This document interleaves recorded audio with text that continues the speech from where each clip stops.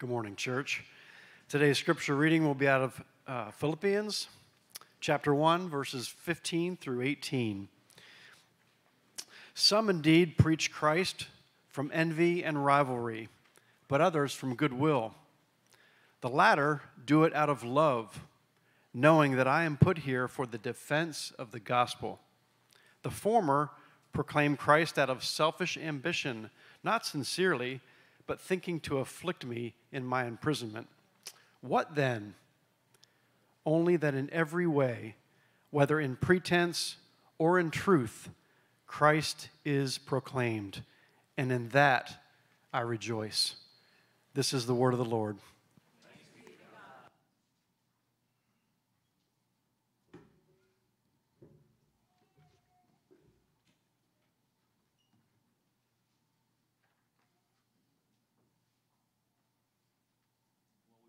Already covered quite a bit of territory this morning, and I hope you've been able to take everything in. Every bit of it is important, and if you're part of this fellowship, then we want you to be actively involved in the fellowship. So I hope that ministered to you, some of the things that were shared, some of the opportunities that have come up.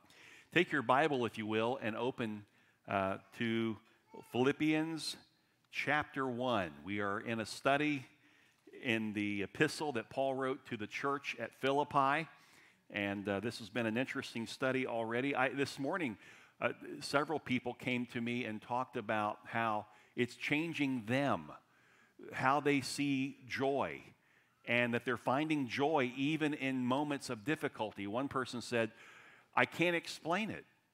I just can't explain it, but I have a joy even though I'm going through a trial. And because of their perspective, and it went from here to here. And I pray that for all of you today. So as we begin today, this will be the second of the 4 joy robbers that we're going to talk about. We started last week with the first of the joy robbers, which is trials, and how in our lives we go through personal trial, we go through ministry trials, and it seems like it robs us of joy. But Paul said, I rejoice always. And again, I say rejoice. Paul was in prison, and yet he had joy. And we too can have joy in our situation, regardless of what that situation is. And so today we're going to focus on verses 15 through 18 that Scott read for us. Now we're talking about the second joy robber, which is opposition. Opposition. It's verses 15 through 18 that he read. So when we face opposition, it can be a terribly draining experience, as you well know. One thing I want to establish here in the beginning, as we think about this teaching that Paul is giving us, everything he says regarding joy, he's not speaking of joy on a local, personal level where I just want to have a comfortability in my life and I want to be joyful as a person. It's not a personal joy that he's talking about. He's talking about a joy that he experiences because of the ministry that he's in. Everything in the book of Philippians is about God's plan being unfolded in Paul's life. Joy is coming to Paul through the ministry. And in the ministry, there are trials. And in the ministry, there is opposition. And in the ministry, there is facing the possibility of death. And in the ministry, all these things are coming up. Yet Paul has this joy in the ministry. This is really hard, I think, for Christians to understand, especially in North America. Because we're so used to, in the Christian walk, the Christian faith, is everything's about me. That's what's popular today. If you look at these supersized churches and you listen to the sermon that's being preached in those churches, oftentimes the sermon is about making you everything you want to be, giving you more, giving you the heads up at work, making sure you have an extra car. It's all about you. And that is antithetical to the Bible. There's nowhere in the Bible that teaches that. It is a prosperity message that is false. what we see Paul teaching us is it's not about you. It's not about me. It's about God and His glory. It's about God's plans being fulfilled on the earth through us. That I'm not here for my personal gain. It's not about me living my best life now. And if you think through that, if I can live my best life now, that means I'm going to hell when I die. Basically, because I always thought heaven was the best life that I could live. Amen? And if I get my best life now, then I guess I look forward to hell at the end. I don't want that. I want to live for the Lord. I want to bring glory to His name. And so here we are focused on God's plan. And God's plan always considers others. God's plan is never just about me. The gospel of Jesus Christ that saved me, it's not just for me. He saved me so that I could what? Do His will. What's His will? That I would share the gospel with others. I'm not saved to sit and soak. I'm saved to serve the Lord. And I think this is a missing ingredient. And one of the most frustrating things as a pastor, when you shepherd a flock, is seeing people who get saved and then they just kind of go through the motions the rest of their life. They're not growing in the Word. They're not taking the Word of God and letting it go from here to here where it changes how they live, where it turns them from being a self-focused person to an outward-focused person. They're not joining God in His good work. Remember Ephesians 2:10, for we are His workmanship, created in Christ Jesus for good works, which He prepared beforehand that we would walk in them. They're not doing that. They just got saved. Now I've got my ticket to heaven. Now I just kick back, take life easy, eat, drink, and be merry. And that is not the Christian life. That's not what God's called us to. But that is primarily what we see in North America, in churches. A lot of people who just attend on Sunday. And then for the rest of the week, it's about me. It's about my business. It's about me, bringing in the funds that I need for my family. It's about me pursuing my own personal goals. No room for God. And so I want to show you a diagram. If we can bring that up on the screen, this diagram.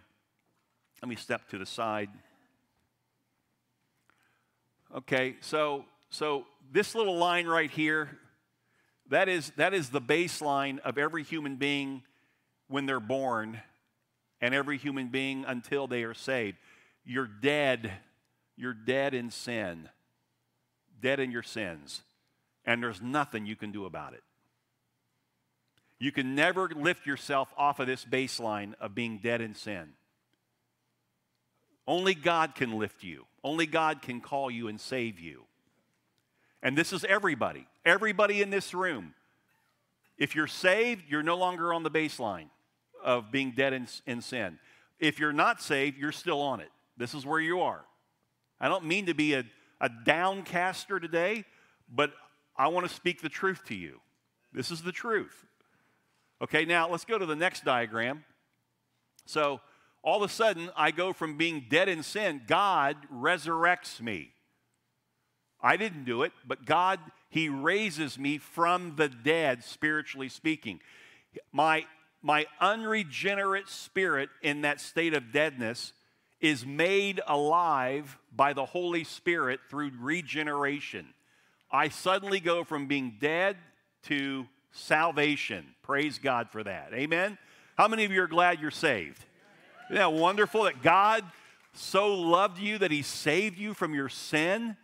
And all you can have in response is thanksgiving in your heart. You didn't do it. You didn't contribute to it. You didn't make it happen. God did that work in you. So all there is in our heart is this thanksgiving to God, which wells up into worship. That's why we worship God. It's not a duty, it's a response for what he's done. But here's the downside. So you're saved. You're no longer on the baseline of being dead to your sin or dead in sin. Now you're saved. You're alive in Christ. But here's the problem. For many Christians, it's basically a straight line until God calls you to heaven. Most Christians in North America, this is their life. They get saved, which is not a process, it's an event. You're saved. They get saved and they stay just at the level of salvation. Now, I got to tell you this. Scripturally, this is one that you've got to, it's going to be hard for some of you to swallow this. This is what the Word says. The Bible, Jesus taught that if this is you and you just stay at the level of salvation and you never mature, you never grow in your faith, you never produce results, the fruit of salvation, which is doing good works for God, not works that you're doing to save you, you're saved, but works that he has planned beforehand that you would walk in them. If you're not producing fruit in your life, no fruit, the Bible questions whether you're saved. You might say you're saved. You can even call out the date that you were saved. But if all your life, no fruit, Jesus gave us the parable of the prodigal son. He did give us that parable, by the way. But the parable of the 4 types of soil is the parable of the sower. And he said that the first type of soil, the seed is thrown by the sower and it hits the path and the birds just come and take it. So the seed meant nothing. The truth of God's word, the gospel, did not take effect on that type of heart. But the second and the third type of heart is the weeds and the rocks. The seed falls into the weeds, it falls into the rocks. And it says in both cases, the people, they see it, they get excited about it. It's almost like a salvation experience. It's changed them. But Jesus said, but because it's in the weeds, it pressures the seed, and the seed dies out. The seed can't live. And the pressures of this world do that. We start living in the world, and all of a sudden that seed falls apart. Jesus said in the second and the third soil, the person's not saved. Look, now listen, they had that experience. But they had this. They never got saved. The only 1 out of 4 is the last one, and that is the person who the seed falls on fertile soil, and immediately they're saved. Let's go to the third video if we can. And through the process of sanctification, they grow until they go to heaven. They produce fruit. See, fruit's produced in this life. Maturity, spiritual growth, spiritual maturity, it's all happening in that life. This is what it is supposed to look like biblically for a Christian in their walk on this earth. It starts with being dead in Christ. God raises you from the dead, spiritually speaking, you're saved, and then you have the ups and downs all the way through your Christian life. It's not a downhill slalom. There's battles all the way through the Christian life. But look at this. You're growing. Okay, it's like this, if I could put it to you this way. So you get saved. Bam, here you are. You're saved. And you start reading the Word, and you grow a little bit, and then a setback. And you continue to study. You come under mentorship. You get discipled by someone, and you grow, and then more setback. And you continue to be discipled, and more setback. Life is tough, right? We can get knocked off course a little bit. Temptations can come. We can surrender to a temptation. But we never stop doing this. And so here's the picture. Look at this. You started here with salvation.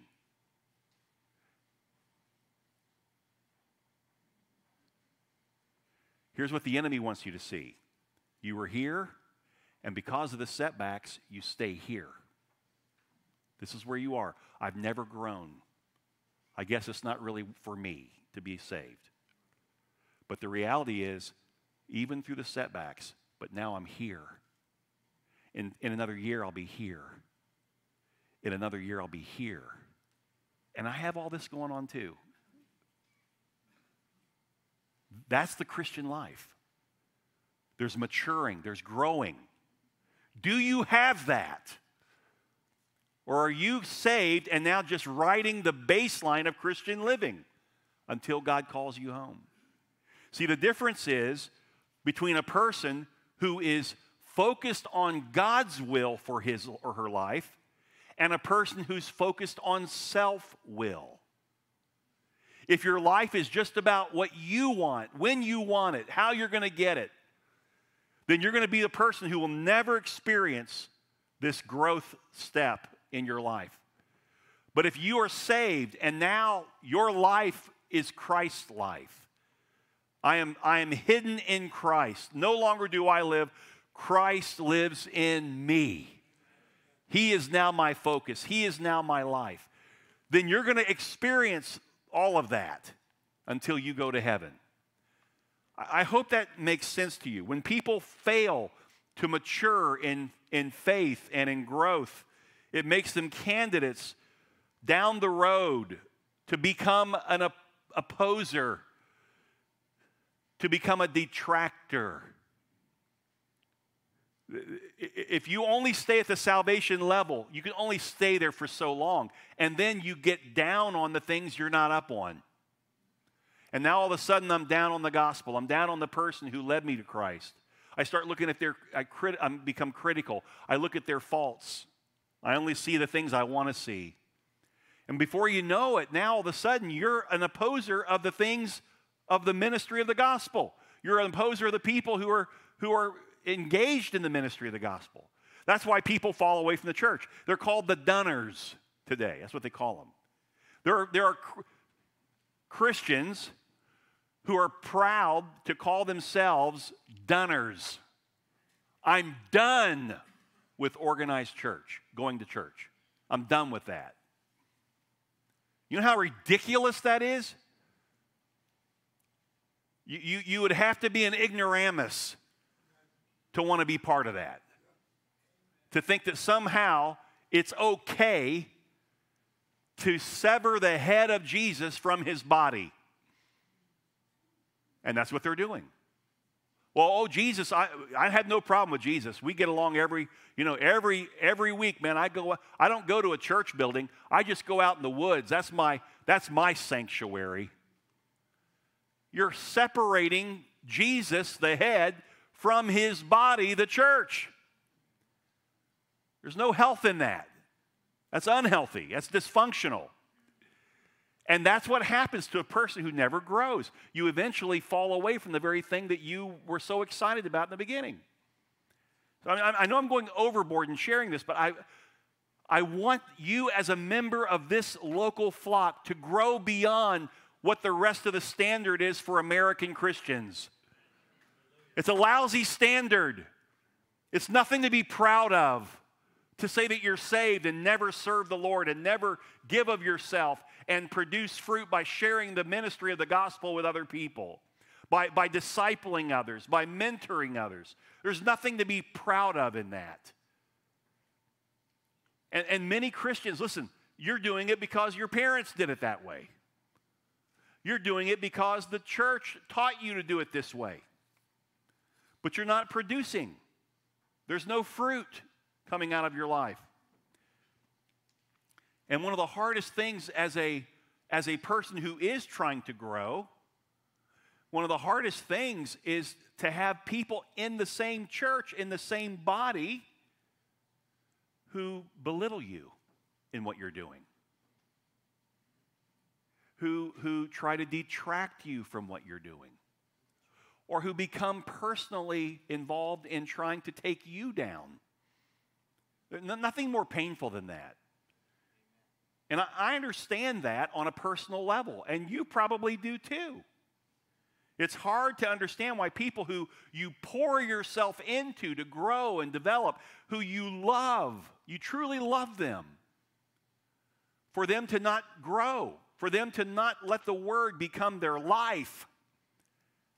And then they turn on you. And they betray you. That's hard. But it happens all the time. And by the way, don't think that there's something wrong with us today in North America. It happened in Paul's day in the church. On more than one occasion, Paul had to address this matter. A Christian who isn't growing and maturing in their life will acquiesce to their own self-interest, their own self-focus, and they will eventually turn away and possibly even betray the people that love them the most and who tried to help them. So in this passage, the Apostle Paul faces detractors, those who oppose him personally. You wouldn't think, who would oppose Paul? I mean, this guy loves God. He's a godly man. He just has this incredible love for people, and he shares the gospel everywhere he goes, and God's blessing his ministry. What is there to criticize about Paul? Oh, believe me, to somebody who has a big ego and has wrong motives, there's a lot to criticize in Paul. And we're going to see it. And this parallels our lives as well. Nothing's changed. There are people who will oppose you. If you're doing the will of God, the work of God, and you're faithful to it, there's people who don't like it. And by the way, they're sitting in church. It's not like you got to go out to the world. You got to go to CNN to have them blast you. They're sitting right there next to you sometimes. So the question's worth asking. What do you do when someone who you love in the ministry turns on you and works against you? What do you do? His name is Thomas Manton, M-A-N-T-O-N, Thomas Manton. He was a Puritan writer. Listen to what he said. He said, God is the most powerful asserter of your innocence. God is the most powerful asserter of your innocence. He went further. He said, therefore, it is best to deal with God about it, and prayer proves a better vindication than self-defense. When people criticize, when they detract, when they try to take you down, when you've done nothing but try to be faithful to God, don't turn and offer, fire for fire. Give it to the Lord. Let God be your defender. Why? Because the reality is God's the most powerful asserter of your innocence. God knows you're innocent. You don't need to fight them. Don't go to their level.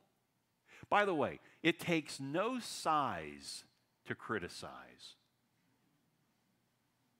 When you criticize, you're actually telling us more about you than the person you're criticizing. Think about that. If you're taking time to knock somebody else down, if somebody's coming to you and they're gonna lay a garbage truck load of crap in your ear, I'm more concerned with them than I am the person they're talking about. Don't let somebody do that to you. Somebody calls you up on the phone and acts so innocent and so spiritual.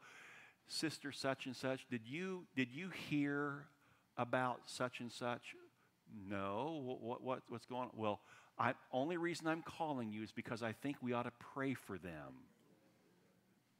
Well, what's going on? Well, let me tell you. Let me tell you what that is. That's a big old dump truck, garbage truck. Beep, beep, beep, beep, beep, right to your ear. And you're letting them dump that load on you. Don't be part of that criticism. So you want to say to them, hold on a second. Let me ask you one question. You're concerned about this person, right? Oh, yes, I am. That's why I called you. Okay, well, don't call me. Have you spoken to that person about the concern yet? Have you gone to them? Have you sat with them because you love them to try to help them to see the problem? Until you do that, please do not come to me. You just stop somebody from being that critical spirit, that person who's a detractor, who's in opposition. And generally speaking, the reason they didn't go to the person is because they have an ulterior motive. They're wanting to take somebody down a notch. And so they're creating a straw man. They're creating this devil that doesn't exist. And you're hearing it. Don't listen to it. Don't do it. This is exactly what Paul did when he faced opposition. He took it to the Lord.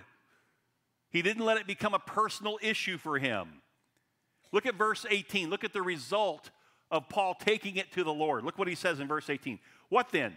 Only that in every way, whether in pretense, whether in deception, or in the truth, Christ is proclaimed, and in that I rejoice. Yes, and I will rejoice.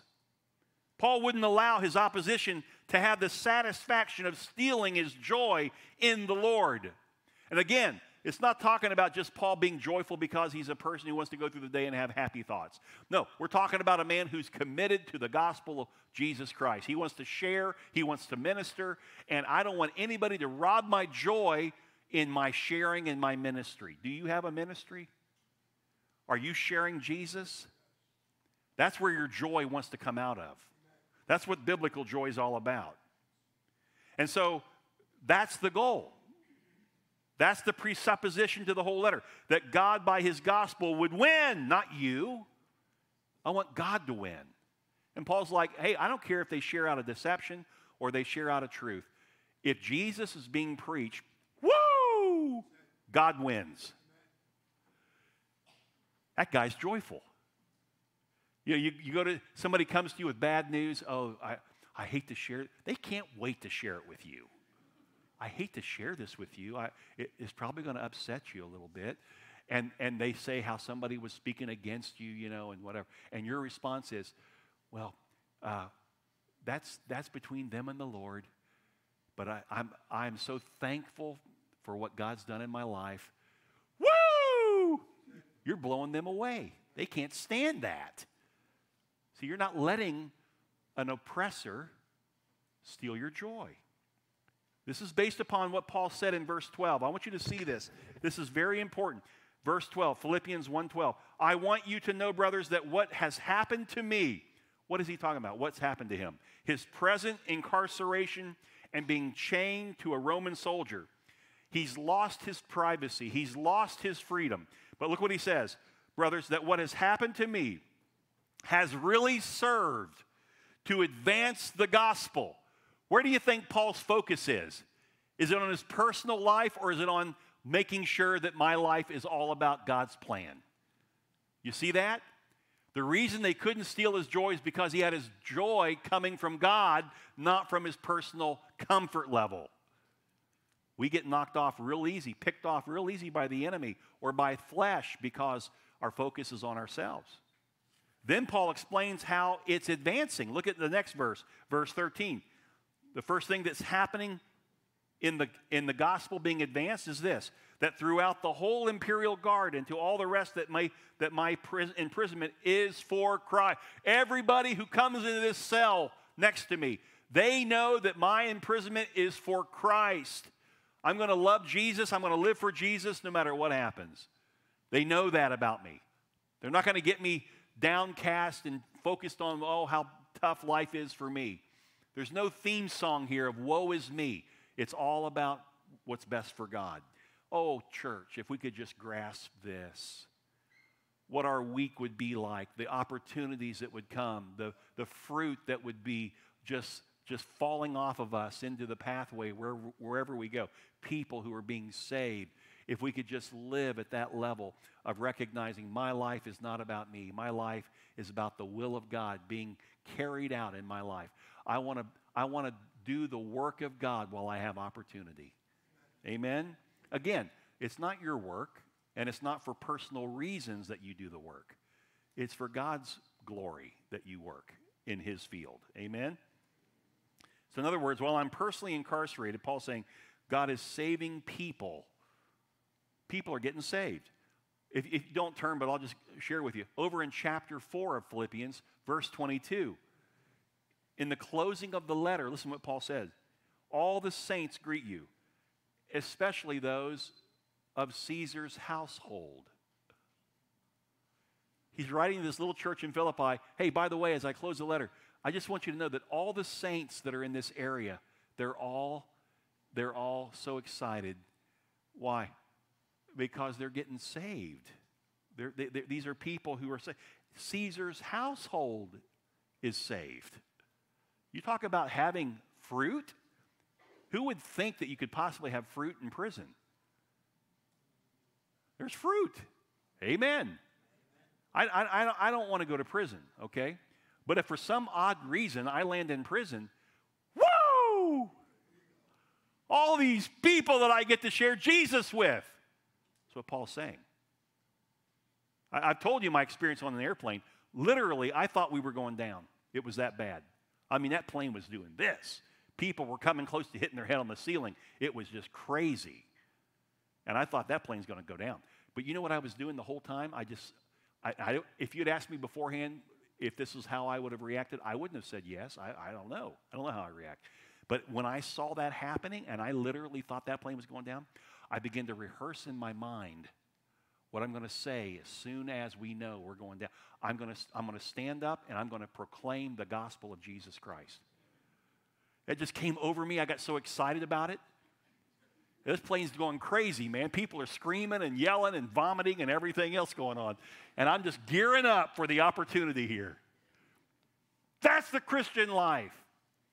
That's what you ought to be living every day. Amen? Paul's going to make the most of his opportunities, even in the worst of situations. His witness is making the church more bold. I love this. So the first thing that happens, people outside the church are being changed. Caesar's household, the Praetorian guards that are chained to him, they're getting saved. But it's also changing people inside the church. Look, if you will, at verse 14.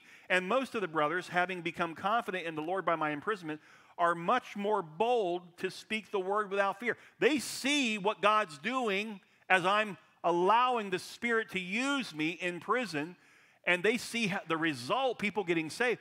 It's made other believers more bold to share the faith. It's like it's a spin-off, man. It's a domino effect.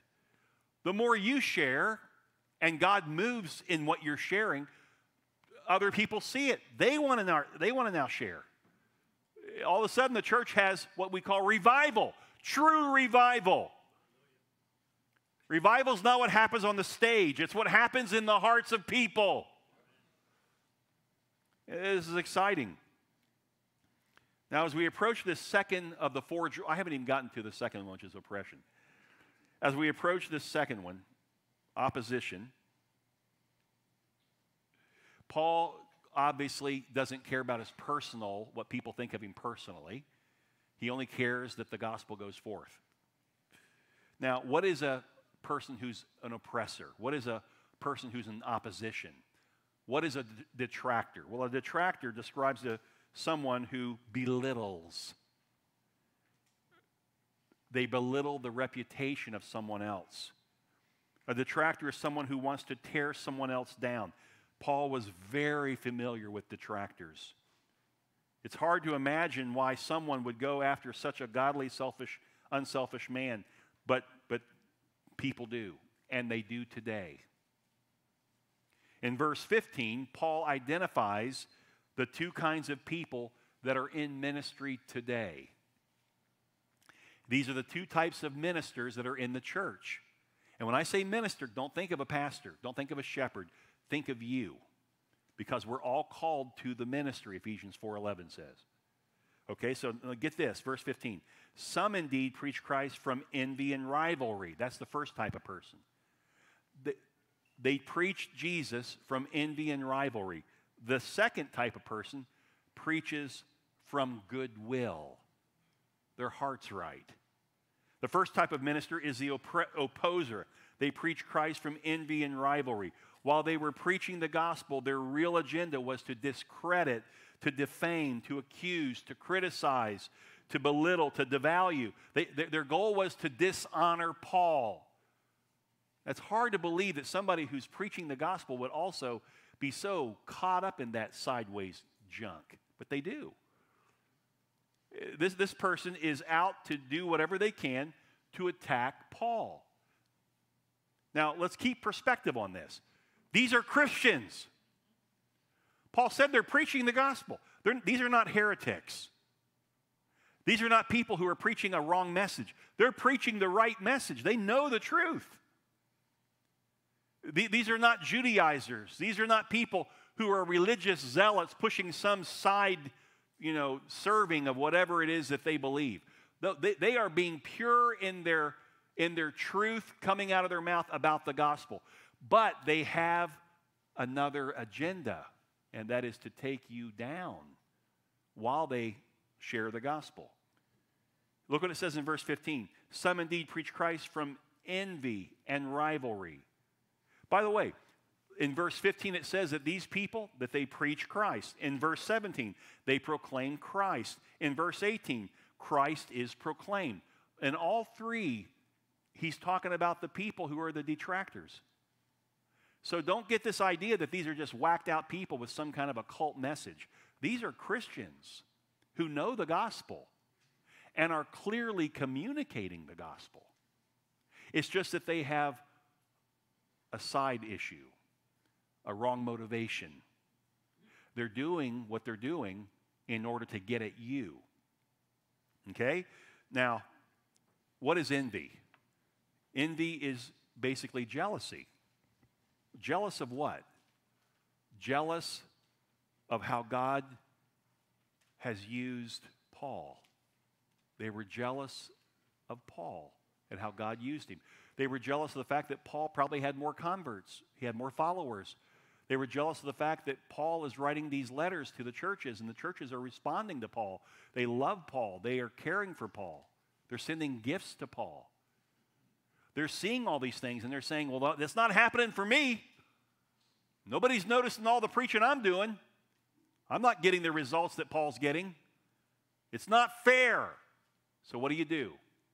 You got to, here you are, here in your mind, this person's here. I got to bring him down so I can be higher.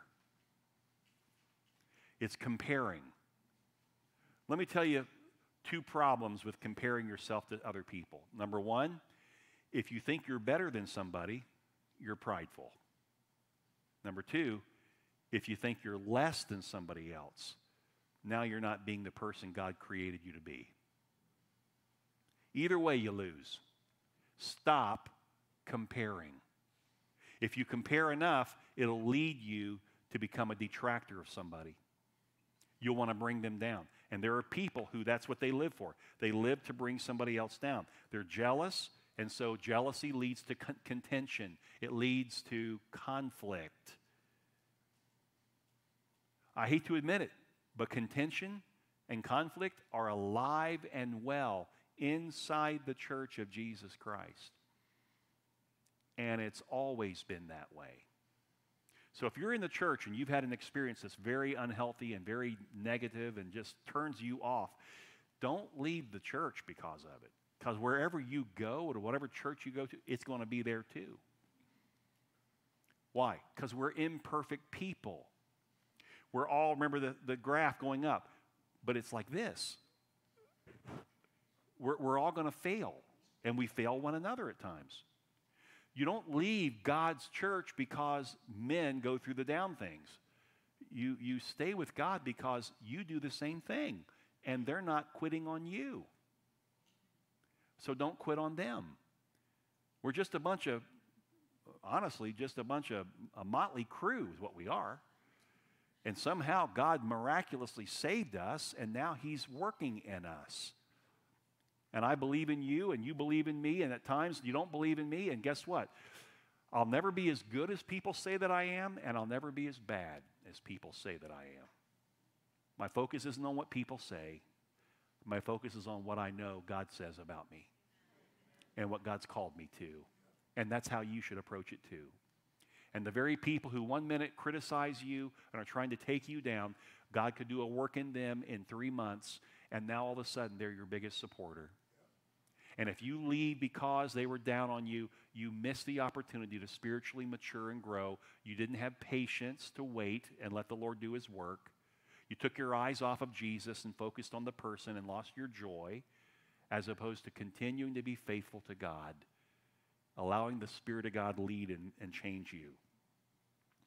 This is what we have to do. This is the life of a Christian. Let me share this with you. Turn in your Bible to 1 Corinthians chapter 3.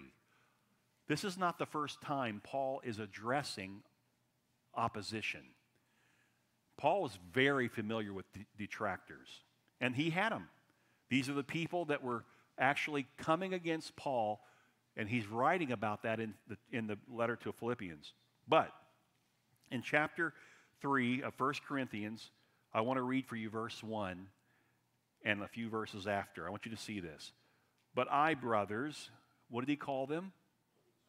Brothers. What does that insinuate? They're saved.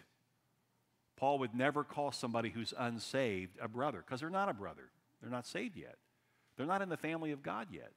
But he says, I, brothers, could not address you as spiritual people, but as people of the flesh, as infants in Christ. Here you are, you got saved, but I still can't refer to you as people that are saved, because you act like you're not saved. You're like a little baby. Remember we talked about this, two types of fleshly people. The first is the carnal. It's the brat. It's all about you. That's what he's talking about here. The second is the babe, a babe in Christ. Everybody has a beginning point with Jesus, and you're going to poop in your diapers if you're a baby. That's just the way it is, okay? And that's okay. We'll change your diaper for you because you're a babe. But if you're a 40-year-old babe in Christ, it's no fun changing your diaper. That's a nasty diaper. You shouldn't have diapers. But you're a brat. And that's what Paul's addressing here. I fed you milk with not solid food, for you were not ready for it. And even now, you're still not ready for the meat of the word, for the milk of the word. For you are still of the flesh. You're carnal. You're saved, but you're carnal. Look what he says next. For while there is jealousy and strife among you. There it is. Paul is saying the problem here is that some of you in the church are filled with jealousy and envy and strife. Are you not of the flesh and behaving only in a human way? And then he goes on and he describes what exactly they were saying. He says, for when one says, I follow Paul, and another, I follow Apollos, are you not showing just how human you are, your flesh side? Who cares? It's not about following Apollos or following Paul. It's about the gospel being proclaimed. You know, I got to tell you, there's Christians today. All they do is brag on some preacher that they love so much. Oh, he's just wonderful. It's not about him. It's about Jesus. It's about the word going forth. The best thing you can say about a preacher is not how wonderful he is, and man, he's just a silver-tongued orator. That guy, when he opens his mouth, the words just flow out of him, and I can just listen to him all day. That is not a compliment to a minister of the gospel. The best compliment you can give to a minister of the gospel is, that guy stepped all over my toes today. I mean, he taught the Word of God, and the Word did a work in me. The Word of God opened me up like a Thanksgiving turkey today. Now you know you're under good preaching. It's not about him. It's about the message, always, always. And then he talks about this second type of minister that Paul addresses. Verse 15, some indeed preach Christ from envy and rivalry, but others from goodwill. The latter do it out of love. So you got some people who are preaching Jesus with rivalry, envy, jealousy. Others are preaching simply because of the love of God that has compelled them to share. And by the way, I think every one of us slip into the jealousy and envy, and out of it into the love and then back into it. And I mean, this is that sanctification. But you're not here anymore. Now you're here. Now you're here. And you slip out less and less as time goes with the Lord. Amen? We're all going to fall short. You do it every day. If you say, well, preacher, I'm just telling you right now, my life is completely changed. I'm not the same person, and I mean, I have really put it together. God is really using me, blah, blah, blah. The next thing I want to say is, can I talk to your wife? Can I talk to your husband?